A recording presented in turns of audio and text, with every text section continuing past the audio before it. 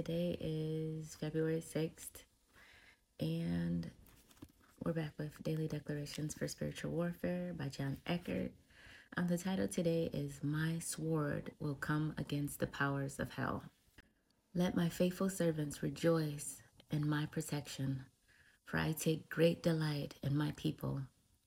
I crown their faithfulness with victory. I will honor your praises as they rise to me.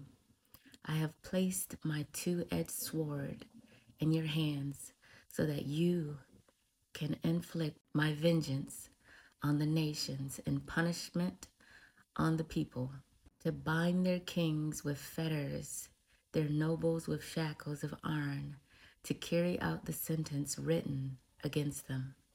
See now that there is no gods beside me. I put to death and I bring to life. I have wounded and I will heal, and no one can deliver out of my hand. As surely as I live forever, when I sharpen my flashing sword and my hand grasp it in judgment, I will take vengeance on my adversaries and repay those who hate me.